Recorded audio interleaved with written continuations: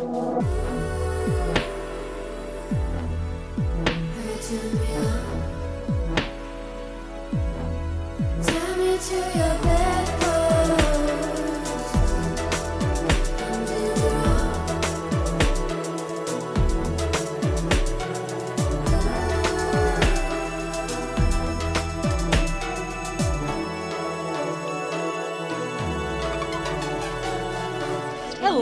everyone, and welcome to the Bedpost Podcast. I'm your host, as always, Erin Pym. Here at the podcast, I like to invite guests and performers from my stage show and beyond into the studio to talk a little more in-depthly about sex and sexuality with me.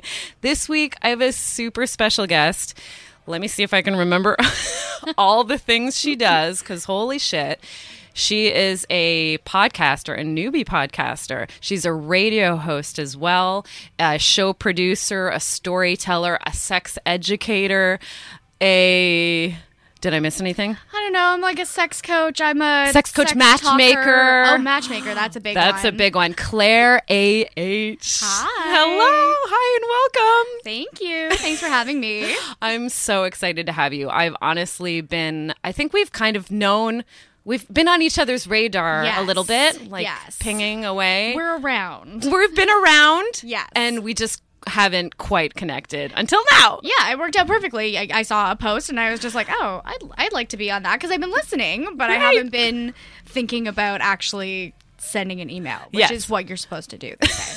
Or like a Facebook message. I mean, yeah. So what you responded to was somebody canceled on me for today for my studio time, and I just sent out a thing, and I was like, "Help!" I have done that so many times between like judges for the storytelling night and like guests on the radio show, guests on like podcasts I've done. Just I empathize tremendously. So I was like, I have time. I need to be like put together and bubbly later on, anyway. Yeah. So.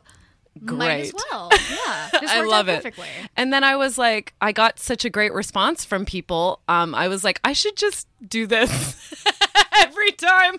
You're like, oh no, it happened again. Because usually it's like it can be a lot of work. It can be a lot of like massaging to convince somebody to come and it's nice talk. to like ask a bunch of questions beforehand and do a bunch of research. But also there's something, if you get a good guest, off the cuff works well too. Oh yeah, totally. Yeah. And like I've been aware of all the stuff you're doing for a while. So like I totally already had like the laundry list of things I wanted to talk about in my head. We have too much stuff to talk about. I know. No, That's fine. quite honestly, I totally feel that way. So why don't we get started? How about it? Since you at the beginning there, you were like, the most important thing when I said matchmaking. Mm-hmm. You're a straight up matchmaker. I am. And I always say when people ask me what I do, like if I'm at, I was bowling this weekend and people were like, oh, so what do you do? And I say, well, I'm a matchmaker. And then I always qualify that by saying it's a really weird job. But the truth is it's not a really weird job. It's just a very unexpected job. Yes. Like I don't think people realize there are matchmakers around anymore. No, and they sort of there are still matchmakers like this that exist where they imagine this very like relationship, marriage, children-oriented matchmaker. They imagine somebody who is like fairly heteronormative. They imagine... Which you, ma'am, are not. So much. Not so much. So it's nice to be different and to be a matchmaker for people who engage in online dating and app-based dating, but just who want... feedback from another person who isn't like a friend or an ex or a family member. Yeah. And then also somebody who's able to not be, either a laundry list of attributes on a website or, a few photos and like, what do they even mean by that sentence on an app? Yes. So I can help with that, and then I can match them with people in a different way. Yeah, so by matchmaking, you're not talking about like you run an online dating platform or something like that. This is so much more in depth, right? It is. So you can tell me exactly what you do. So let's say you wanted to become a client. Great. So you would start by sending a message, and we do ask just for a little bit of information to make sure that we have somebody to match you with. So basic demographic stuff, and a few questions that also hint at open-mindedness. Okay. So, for example, are you open to dating all races? That is a really important question. And if the answer is no, then it's kind of like, well, thank you very much. Bye-bye. You failed. Yeah. And I mean, there are definitely... You failed at being a decent human being. I have lots of opinions about this, and I'm really happy that sometimes I get to work with people who, you know, don't necessarily have as much experience dating outside of their own race, or maybe have some unlearning to do. Yes. But people who are just straight up prejudiced. Yeah. Not so much. So then once we know, like, okay, you seem like you'd be interesting to work with, and there are people in your demographics to match you with that would be at least on that level a good match. Great. Then we do a little back and forth, and we send a questionnaire. So that's with you and the person. Yes. You haven't introduced them to anyone yet. There's no conversation between them and another person nothing like yet. that. And it's myself, and then there are also 3 others. The head of the company, Sophie Papamarco, and then there's Leanne, our Toronto straight matchmaker, and then I do queer stuff in Toronto, and then Hamilton, all whole area, everybody. And then we also have somebody in Ottawa who does everybody. Toronto, we split it up because there's just a lot of people. And did we even say the name of your company yet? Oh, it's Friend of a Friend Matchmaking. There we I go. should do that. I should do that. Like, It's called Friend of a Friend Matchmaking. Friend of a Friend. Love it. Anyways, we do this questionnaire, and it's so that I don't have to ask, like, are you a vegetarian or a vegan when we meet in person? Like, I don't need to spend time asking, you know, tell me about your cat allergies. Are you a dog person? Yeah, exactly. So I can get away from that, and then we meet up, and it's usually about an hour to an hour and a half, and it's lovely. We tend to do it at a cafe, and we talk about their dating history, maybe some patterns that they've established, things that they want to address, things that they might feel have held them back, and then also we talk about, you know, what they want. And then sometimes what they want, we then have a discussion about, is that really what you want? Because sometimes what they want is like a laundry list of really normatively attractive things, or they want somebody who's... Yes. Sometimes they want somebody who is like, you know, very highly educated. But what they mean is they want somebody who is intellectually curious. They want somebody they want somebody with a great job, which... It's all these things that are sort of... They think of as shorthand for being intellectually matched or matched lifestyle-wise, but maybe there are other more meaningful ways to find that. Yeah, maybe they're shutting off avenues by putting that thing that they think means this. Exactly. But could mean a variety of things to a lot of people reading that on a dating website. And then sometimes also we'll talk about things like height. Often I talk about masculinity, especially with gay-identified men, and size, and we'll talk about how much of that is inborn desire, how much of that is societal influence. The script. Yeah, and then are there, you know, what does masculinity mean? And when you say that you want somebody who's masculine and you can't really qualify it and you can't really explain it in past partners, is some of it maybe internalized homophobia or internalized misogyny? When we talk about people wanting a partner who is either taller than them or shorter than them, depending on kind of the gender dynamic they want. Even like with butch and femme dynamics, that happens a lot. I kind of get to have the discussion of like, well, is it possible that this has to do more with like, if people see you with a partner who is not as normative in their gender expression, or, you know, exhibiting the traits we associate with like masculinity or femininity, that then your masculinity or femininity will be called into question? Wow, very interesting. So it's heavy. I mean, it comes deep stuff. Yeah, it's great. Deep. And not that I talk about this excessively with all my clients, but like my partner is a short cis dude, and I am a woman of size, and there's a lot of stuff that I had to undo over the years to be okay being like the bigger person in a relationship as a femme-identified person. Right. And but I did it, the and same I'm super script that happy. we're told about femininity. Yeah, exactly. For sure. And it took some time, and I think maybe like 10 years ago that would have been a harder sell, but I'm really happy, and we've been together for a long time, and it's wonderful. So congratulations. Not that I want to say like just be like me and you'll be happy, because that's ridiculous. Yes. But I love how you're value in that. Yeah, I love how you're challenging and kind of breaking down all of these ideas we have about like type and Yeah. stuff like that, right? And I mean, that's not to say that's all we do. We also like talk about celebrity crushes, and we talk about, sexual desire. And especially with my queer clients, I talk a lot about, is Pride a party? Is it a protest? Is it a pain in the ass? Like, we talk about coming out. We talk about the values they have associated with their partners and maybe their level of outness with family, with friends, with work.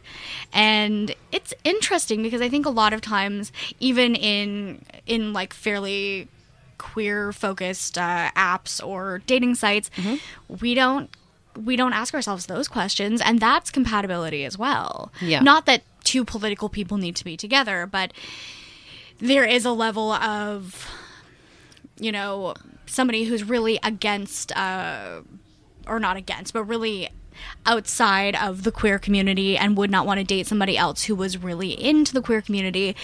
I think it's valuable mostly to ask them to ask questions of themselves of why that is the way it is. Yeah. And then maybe get them a little more open-minded on either end. Oh, I love that. You are like, It's fun. I feel like this is like not only about finding a partner, it's about like this is very self-reflective about like, think about your life and your priorities and your ideals. Yeah. And here's the twist. yes, This is very like Hair Club for Men. I'm not just the president. I'm the founder. Yeah, or I'm like, I'm a client. I'm a client. Yeah, right. So before I was involved as a matchmaker, I was a client. Wow. And I actually never met anybody Yeah. because I did like the little initial questionnaire. I did the longer questionnaire. I did the meetup, and I cried so hard. Oh, really? Like a little snot. Like ugly cry. Full on. Yes. It was great. And I do have clients who do that for a variety of reasons, and I totally understand it. But for me, the reason inside was I am not ready to be a person to date. Like Because I need to, yeah. Yeah, so I did some therapy. I did some self-reflection, and then the next serious relationship I had was with my now husband. So, Wow. yeah. Oh, so wow.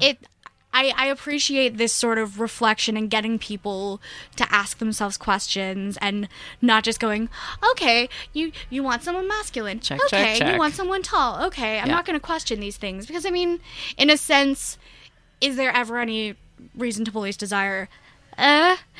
You could have a very long conversation about that. Right. But it's not about policing desire. It's about kind of like doing a little light to moderate questioning. Yeah. And seeing if those We can- desires hold up to that. Yes, and if we can just open it up a little bit more, because that's Yeah. going to open up the amount of people that you can potentially match with. It is. And right? sometimes you'll meet somebody and you'll think, oh, they would match with this person. They both have cat allergies. They both want to retire out to like Northern Ontario. They both want kids. This person has a kid.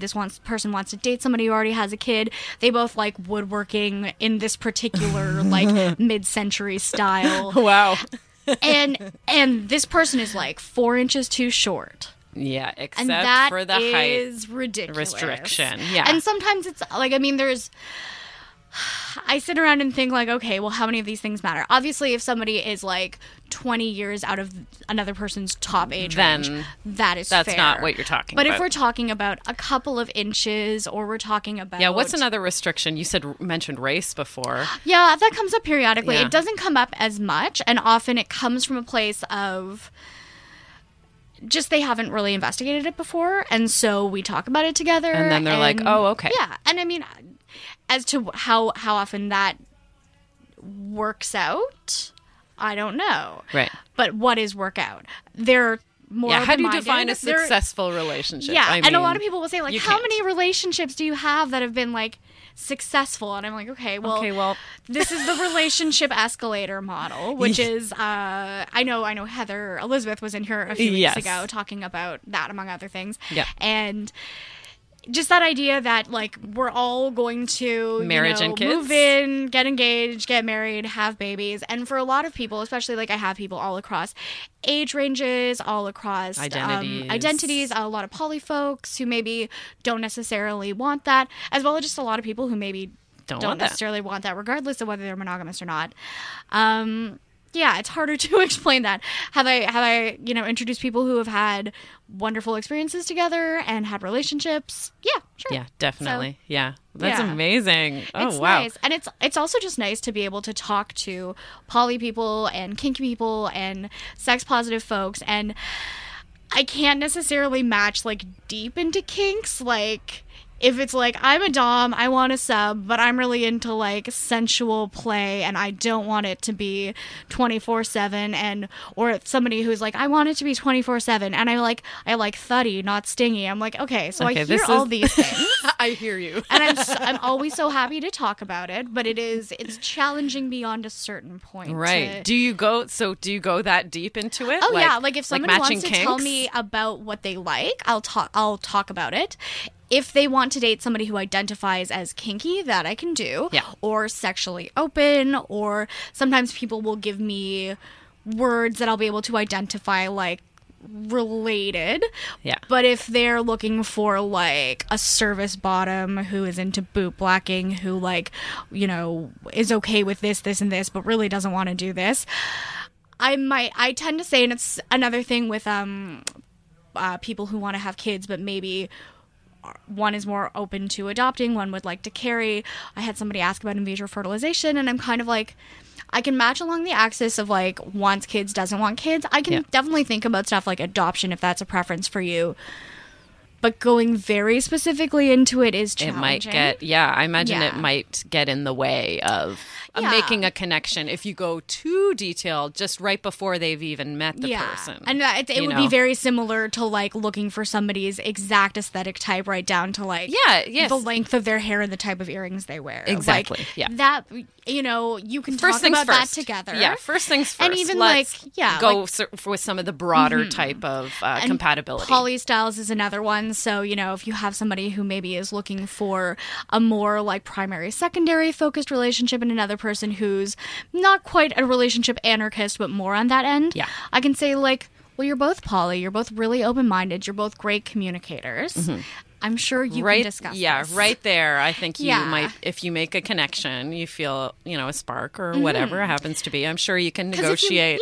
And if you met someone at a kink munch or a poly, get together or whatever, you wouldn't necessarily be wearing a hello, my name is this, and I am into exactly this type of non-monogamy, and like, here are my beliefs. It would be a really big sticker. Yeah. So. Unless you go to L'Amour Propre and get all of those. Yeah. But like, you would not have any shirt left. But you're not going to wear 50 of those. And I don't think anybody's going to be looking and like they're reading down and they're like, yes, no. Yeah, okay. How long can they be reading? I got to 27 and I'm like, I don't think I believe in that. Before it gets awkward. Yeah. How long can you stand there and...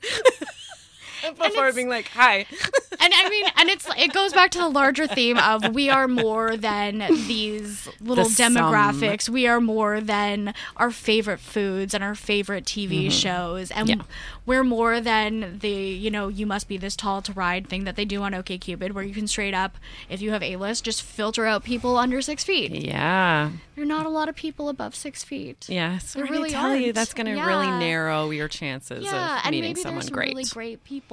Maybe there's really great short people out there, okay? Fuck short guys, everybody. Just do it. Yeah. Everybody. Okay, let's move on, shall we? To what's... I feel like I want to save dating and disability to the second half because I feel like we could spend... I don't want to skimp on it. So how about we talk about... Would you like to talk about storytelling, your storytelling stuff? So we've actually... So it's called Tell Me Something Good, and it's a live... almost monthly storytelling event that's been going on for over 4 years now. Myself and Samantha Fraser, who is she's done sex blogging. She's a sex and relationship coach. She does... Another she person wrote a book about not. I'm like, you wrote the book, not the book, but at least a book on non-monogamy. So whenever I'm razzing her about her non-monogamy experiences, I can be like, you wrote a book. You wrote the book on it. Yeah, it has work pages. God. So she's wonderful, and she does all sorts of things. She also runs the Playground Conference, which is great. Yes, just happened at the end of February, and it's a sexuality and kind of its intersections event. 3 days, which you spoke at. You did a couple lectures, right? 6.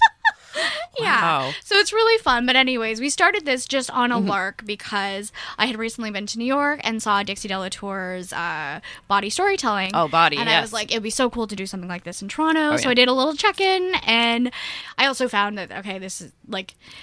This happens in a lot of places under a lot of different names, so it's not Yeah. an original idea that I would be To have a co-opting. storytelling show. No. Yes, it's like a sex-oriented storytelling show. There are less, but there's still a fair amount. Yeah.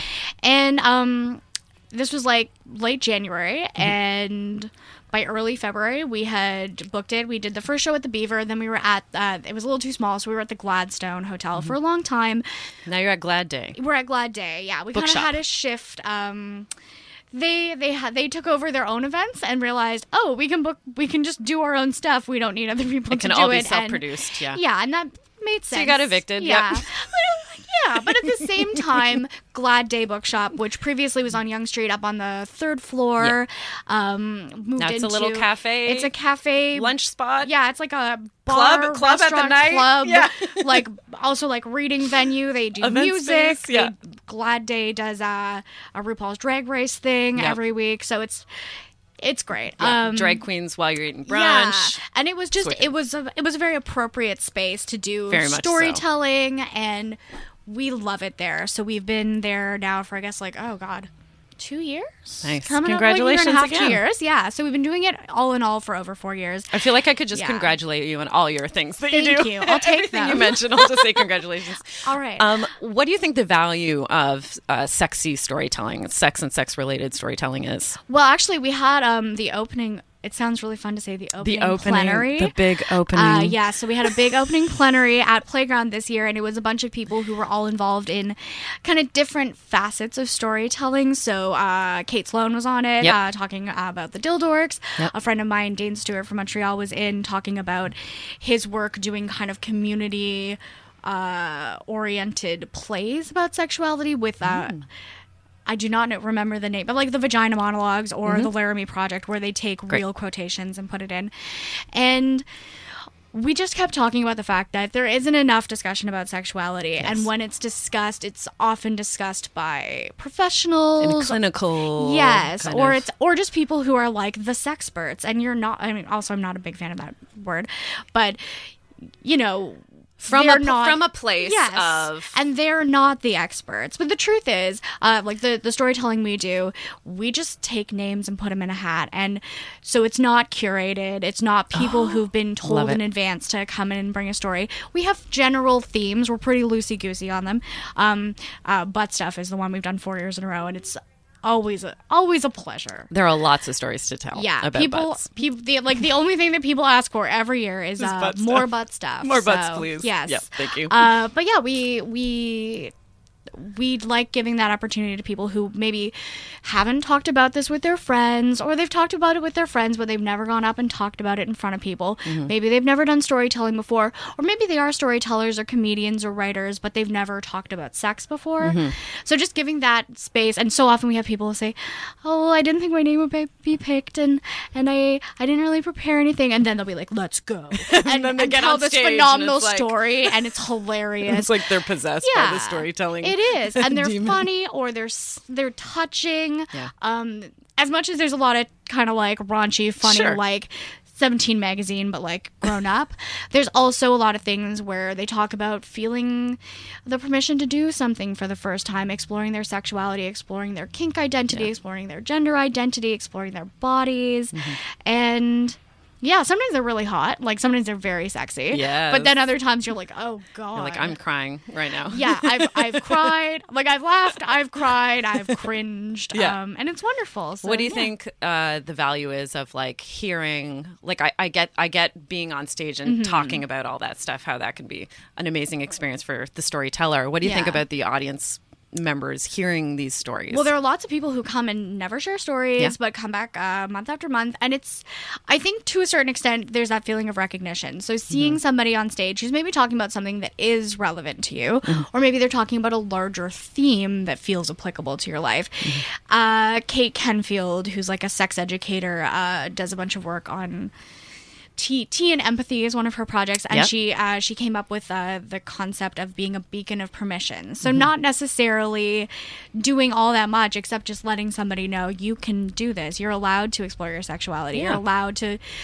feel good about your body, even if it's not normative. You're allowed to, engage with kink, and that doesn't make you a bad person. So Yeah. it's nice to just see we have lots of different people telling different stories every single time, and even if all of them aren't relevant to you, one of them might have a kernel of truth that you can apply to your life. Totally, Exactly. Yeah. totally. That's amazing. It's so great. It's so great. And we'll get you a chance to plug all your stuff at the end. But for now, what I'm going to do is plug.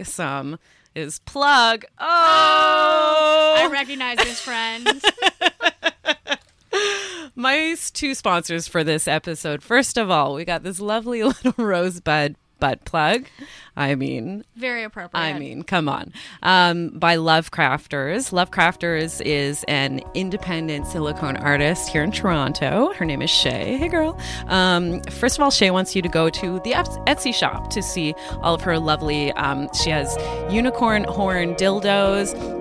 She has tentacle strap-on compatible dildos. She has dragon egg Benoit balls. This shit is crazy, okay? It is geeky, it is kinky, it is fun, playful, non-intimidating, and that's what Shay and Love Crafters Toys is all about. So go to the Etsy shop first, and she also wants you to go to comeasyouare.com because she has a small selection of her toys there as well. And speaking of comeasyouare.com, if you don't know things about comeasyouare.com, you're missing out. This is the world's only worker-owned cooperative sex shop. They are online at comeasyouare.com. They're feminist, they're anti-capitalist. They have amazing products that they're 100% backing behind because they're more into giving knowledge and giving great products and being facilitators for better sex lives and better connections with people, including with yourself and your own sexuality, over just selling you shit.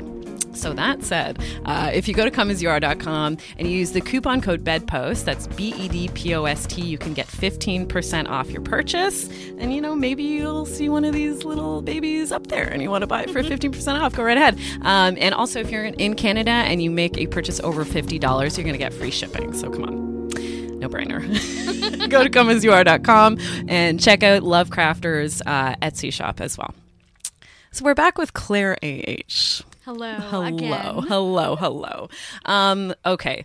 The first time I came across you was on Andrew Gurza's podcast, yes, which at the time was Deliciously Disabled, but now it is Disability After Dark. That's right. Yep. So that's the first time I heard your story, your personal story with disability. Do you want to kind of go through that? Yeah, give us the whole thing. Yeah. So I worked previously as a sex educator. I worked in kind of administration in the adult industry. So, and I wrote stuff about sex, and I started the Storytelling Night beforehand. So I was doing Sex City Radio beforehand, and I was doing a different podcast beforehand. So I was very involved in sexuality. Yeah. And I was also a burlesque dancer. Ooh. So yes, and I know that's something you know a lot about. So I have kind of taken a hiatus because I was very physically active, and I don't exactly know what happened. No one's able to tell exactly what happened, but I had two events that happened. The first one, which was about 10 days before the major event, where I just felt really, really dizzy. My partner had finished making dinner. He was doing the dishes because he's a saint. And I was like, okay, well, I'm going to go to the bedroom. And we have a lovely, it's not like a long mansion hallway, but it's a substantial hallway. And I made it down half the hallway, and then he found me sitting in the guest room office, and he was kind of like, hi, why are you in here? If nothing good is in here, why are you here? And I was just sitting there, and I was like, I don't know, I just feel really, really dizzy. And I justified it by oh, this is a really busy week, and I haven't been eating or sleeping or whatever. I've been burning the candle at both ends. And I kind of ignored it. He he did check in and say, like, do you want to go to the hospital? He gave me a nice little cool compress, but we hung out and it passed. But during that whole week, I had periods where I sort of just didn't make memories, which is sketchy, but it was the busiest week of my life. And I was that week, and then like in the following couple of weeks, I had 4 burlesque acts, completely different acts, 2 of which I was premiering. So I was like, and one of which was choreographed with a number of other people. So I was always rehearsing, and when I wasn't rehearsing, I was working. And I did a couple podcasts that week, and I also did some of my own podcasts, and just and then putting sequins on everything all the time. So I didn't pay attention to that. And actually, the night before the stroke, I was with Andrew Garza at the Best Sex Writing opening, and I was doing an act. And as you know, in burlesque, the way you know it went well is because the clothing came off. And at the end, you look down and you're like, well, maybe I wasn't the most poised. Maybe it didn't go exactly as I'd like, but it sure seems like the clothing came off. Yeah, I did the thing. And so I didn't make a memory of my time on stage. Wow. But I was off stage with my stuff, and I was like, I guess that happened. It happened. And then I was heading home with Andrew at about midnight, and we were talking about sex and disability, and I was like, I'd love to like signal boost and talk to you about stuff and like have you on the show and do this and do that. But I just know it isn't really my place to talk about, so I feel limited in that respect, and I want to kind of take the lead from you. Give you a platform. Yeah. Yeah. And I still believe in that, but it's 6 o'clock in the morning, so 6 hours later, I had the second and third of the 3 strokes that I would apparently have. So that was the second event, and my partner left super early for work because he had to fly out of the city, and I went to the washroom, and on the way back down that long hallway again, it became like a total wacky shack, and just everything was the dizziness from before, but significantly worse. And the way I explain it is like, you know those little toys where there's a little silver ball and you try to put it in the divot? There was no divot anymore. So it was just me free falling, like there was no way that was up. And I did the bad thing where I actually lay down in bed, and I was like, maybe this will pass. Maybe this is like a weird inner ear thing or like low blood sugar. I don't know.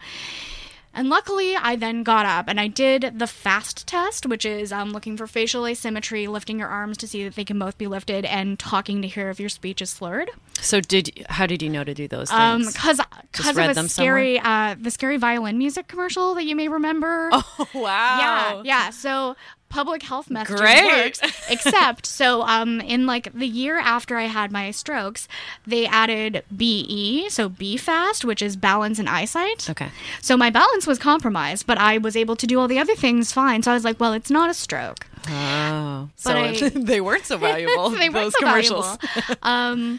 And so then I managed to, I had broken my cell phone. So I managed to crawl all the way up to my desktop computer, kind of like staggering and holding myself up against things, and get on Google Voice, call my parents, who are not expecting me to call at 6 o'clock in the morning. And I didn't know what was happening at the time, but they were able to meet up with my partner because we had recently moved in together. They didn't have a key, and get in to see me having the third stroke, which was like this is the one where I would not pass the FAST test. Like total loss of strength on my right side, total loss of sensation on my left side, drooping eye, slurred speech, vomiting profusely. That was a fun one. And just like not even able to keep my head up. So they kind of came in for that one. I don't know if they came in right before or like during, but it was not good. They caught most of it. Yeah. And it was not the best look, I gotta say. And they were like, okay, it's ambulance time. Yes, and definitely. Got me to the hospital, and I got like the full workup. They were able to identify that it was a little tear in my vertebral artery, which is sometimes people have like, there's certain types of Ehlers-Danlos that can be more likely to get this, or if you have like certain connective tissue or vascular disorders. But a lot of people are just profoundly unlucky. Okay. And sometimes it's like if you've had a more serious tear, like be careful when you do a choking scene. Could that be from being active in some way? Yeah, so they think it was like burlesque? it was stretching, just like, or like maybe doing some hairography or something. Yeah, so just a little be head careful flip. with your hair flips. And I was always so careful, which is why it was extra frustrating. But but yeah, it was really difficult. I lost all this strength, lost all this sensation. My first degree was in opera. I lost one of my vocal cords, so that doesn't work anymore. So not so much with the singing. Yeah, just a ton of like balance-oriented stuff. I couldn't stand. I couldn't use my right hand or just anything on the right side of my body. I couldn't even lift my head up. So spent about 10 days in the hospital. Then I did like a month and a half of rehab and inpatient, and then an additional like 6+ months out of rehab in the rehab setting. It was really hard, and it was really challenging, and through it all, nobody ever talked to me about sex, even though they knew what I did, and I just didn't feel comfortable enough to bring it up. I also, I'm a very open person, but I was not myself. I was just fighting for my life at first, and then I was kind of living in the hospital, which is not the most fun. Doesn't make you feel the vim and vigor you once had, and or sexy, or wanting to, And I just felt like if I alienate my occupational therapist, she's the one I have. If I make it weird for, the administration here, they're going to potentially, I mean, worst case scenario, treat me poorly or make it more challenging for me. But at the very least, be more on edge. I also didn't get any therapy despite asking relentlessly, because they just identified I wasn't a serious risk to their, I wasn't a suicide risk, and they were, that's kind of their bottom line. Okay. And aside from that, so I got to see a spiritual counselor the last weekend who was just kind of yeah, I don't know if I can really help you. This is sad. Yeah. And, Thanks.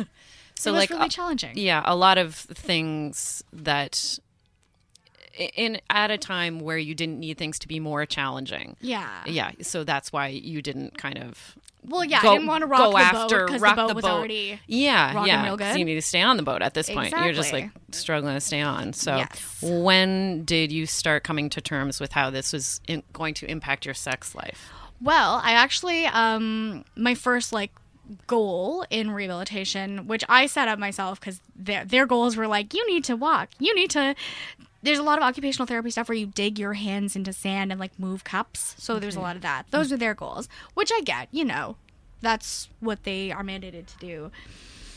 I wanted to go tell my story at Tell Me Something Good. Great. And it was hard because at that point I didn't know where I would be, but as it turns out, I just don't have sensation on one side of my body. I'm still really dizzy, still have some eyesight issues, still have the vocal cord issue.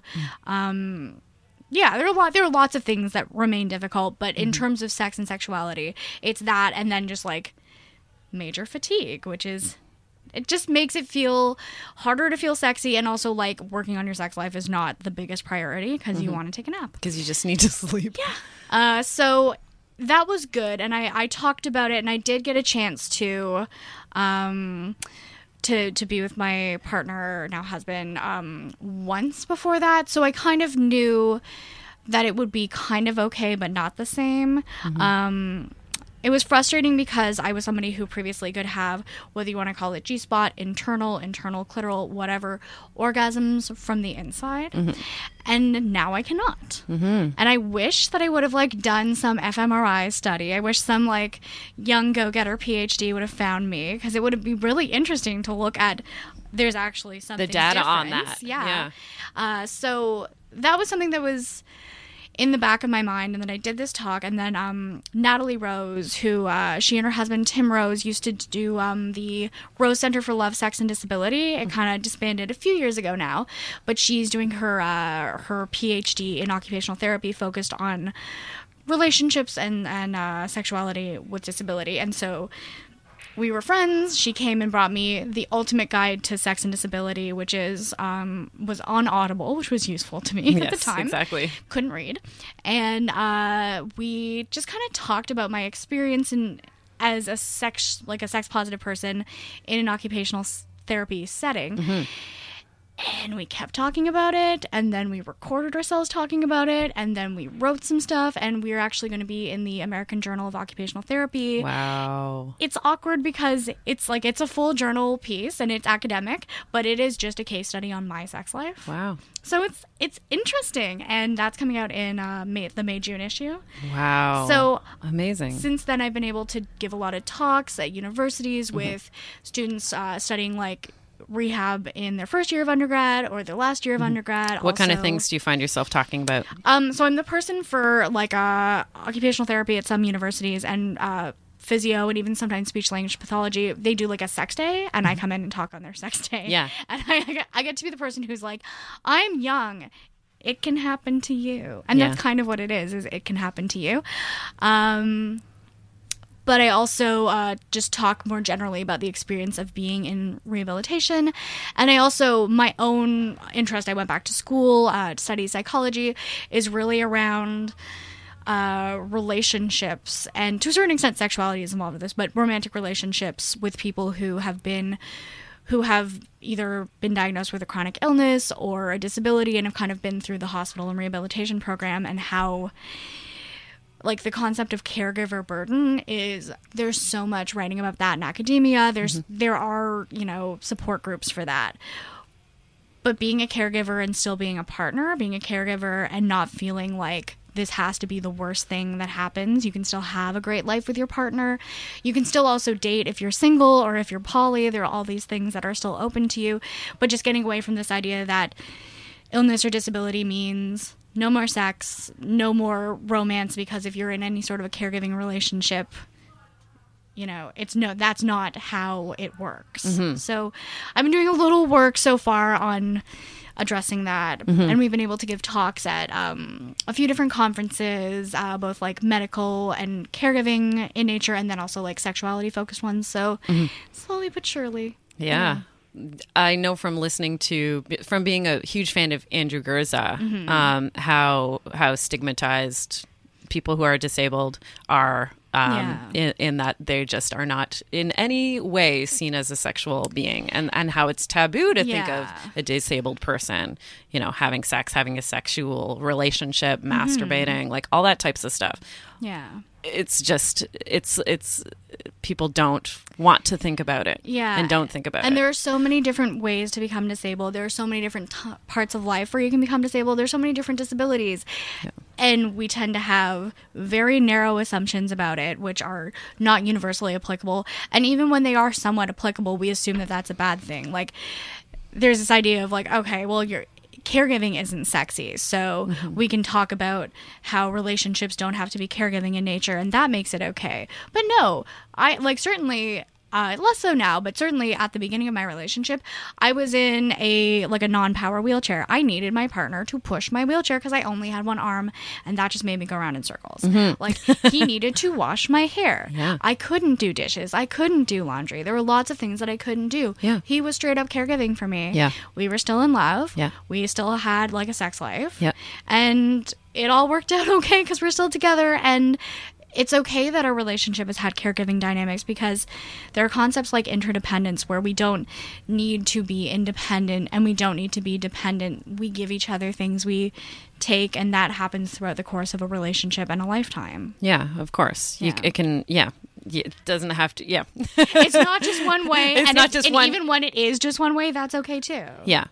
But it's not just black and white. And Yeah. So why can't we have nuance in this aspect of sexuality when we have it in so many others? Yeah, exactly. Yeah. Like, literally, you could not apply one thing to one person and another person. Like, as you're saying, the spectrum of disability is just so wide that it's impossible to have a blanket statement for everyone. It's true. Yeah. And people are mostly not giving it the credence it needs in sexuality. It was like Kirsten Schultz just yesterday or the day before posted something about how they're working with the supposed writer of this like be all and end all like health and sexuality book, and at a certain point, after much explanation, was like, oh yeah, I guess maybe we should include disability. You think? I don't know. It's weird. Like, it's these weird roadblocks that you come up against all the time in every single discipline.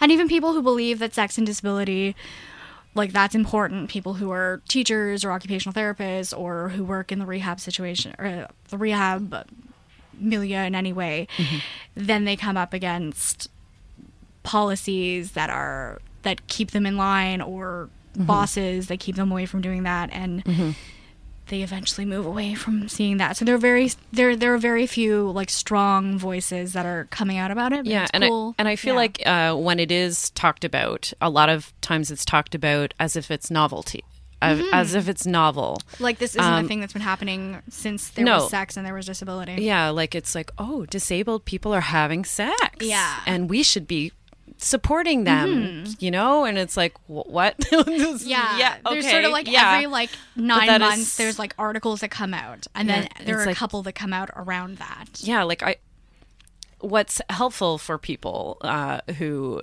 aren't specifically aren't in those situations, like what's important for people is to have, like, for me anyways, how I feel, like, just representation in media and whatnot of disabled people in romantic settings and sexy settings. And can you think of a lot of those? No, I mean, no. Do you feel like that's an important thing? I think representation is tremendously important. I also feel like it happens almost never, and when it does happen, like in a media setting, it's able-bodied actors, which is a whole other discussion. Yeah, like the Glee kid. Yeah, exactly. That's in the wheelchair. So there are very few representations, if at all, and when they are representations, or that terrible movie that came out. Of the guy me that with you, me before you, me against you. I don't know. I didn't watch it, but yeah, I did read a lot of think pieces about it. It was also a book before. And, great! And it's like a lot of, when there is representation, it's inspiration porn. So it's of like fetishization. Oh, well, you're such a good person because you're with this person, or like, oh, isn't that uplifting? And the truth is, sometimes I am like a dick to my partner. Sometimes our relationship and our sex life and all of that is just kind of like meh, whatever. It's not inspirational. It also doesn't need to be the best of the best and the most fascinating to be valuable. Because I would say, if you look at just the general sex lives of able-bodied people and the general relationships, there's not a lot. They're fine. It's not super inspirational, and it's the same for me. Plus a cane. Yes. Exactly. Yeah. I feel like a lot of stereotypes happen. I'm sure you have a lot of opinions on disability and dating. Just something that comes to mind. I was talking to Stella Palakrova like a while back about, I believe she wrote like a master's thesis on disabled women dating able-bodied men, and the inverse of disabled men dating able-bodied I know what you're saying. Females. Yes. And that how it was kind of much more accepted for an able-bodied woman because she is kind of seen as a caregiver traditionally. And there's definitely some of that. Do you find there are stereotypes that you come across as far as like talking about the intersections of disability? Yeah. I mean, I think it's sort of, for me, I can see that trope being true, although it would, I don't know, there's ableism with everybody, and also there are a lot of people whose genders don't necessarily conform to that, and who also maybe in like same-sex or different than male-female sex relationships. Non-heteronormative. Exactly. The ones for me are, and I come across this with matchmaking, because I will ask about disability, and often I'll ask about it in the context of like somebody really wanting somebody who will go out and do active things with them. Right. And that tends to be their reasoning behind not wanting to date someone in a chair, for example. Yeah. Yeah. And is because they like the outdoors. Yes. Yeah, but I also think that is often a convenient, it's not that it's not necessarily also true, but it's a really convenient way of getting out of that discussion, because I almost like, and I will be perfectly honest about this as a disabled matchmaker, it's easier to bring up race than it is to bring up disability. Yeah. Because when you talk about disability, people don't, like, there are not a lot of think pieces about this. There are not a lot of representations of able-bodied and disabled relationships. Yeah. They don't have any framework for that, and they have nothing but terrible representations of disabled people and disabilities. Yeah, so like these crazy movies and whatnot. Yeah. It's harder to have these conversations in like the 1 hour, 1.5 hours. So, and I also think the same way when I talk to people about dating a fat person, they like look across the table at me and think, oh, okay, I need to be mindful of what I say. I think being a disabled person, people have that similar response of like, they know I have a cane. They can see it. They, you know, like they maybe don't know how it happened or what's going on. Do you think that influences their response? Maybe slightly. I'm almost like, I'm impressed when people are able to to kind of like stick to their guns, and then we get to have that conversation. Then you get to call them out or softly call them in. Yeah, because that gives an opportunity for a discussion. Whereas if they're like, oh yeah, I'm sure that would probably be fine, you know, like I guess it's like case by case basis. Like, some people really mean that, and some people mean, I really don't want to have this talk. And, you know, if you match me with somebody disabled, well, I guess I'll deal with it then. Yeah, I guess I'll freak out then. Yeah, and it's hard to have these conversations, and it's difficult, like as a disabled person and as a fat person, whatever, but it's also just in general, these aren't fun conversations to have. Right. But they are useful not only for matchmaking purposes, because the more open-minded they are, I can match them with people, with a wider selection of people, and B, I can match them with people who value open-mindedness. Yes. Because if they're closed-minded and I'm like, I probably shouldn't match you with this person then, who is exactly your type, and there's no differences that you would have a difficulty with, but they would have a difficulty with you. With you being ableist. Yeah. And so there's that, and then... And body negative. Yeah, so that definitely mindset comes up a lot for me.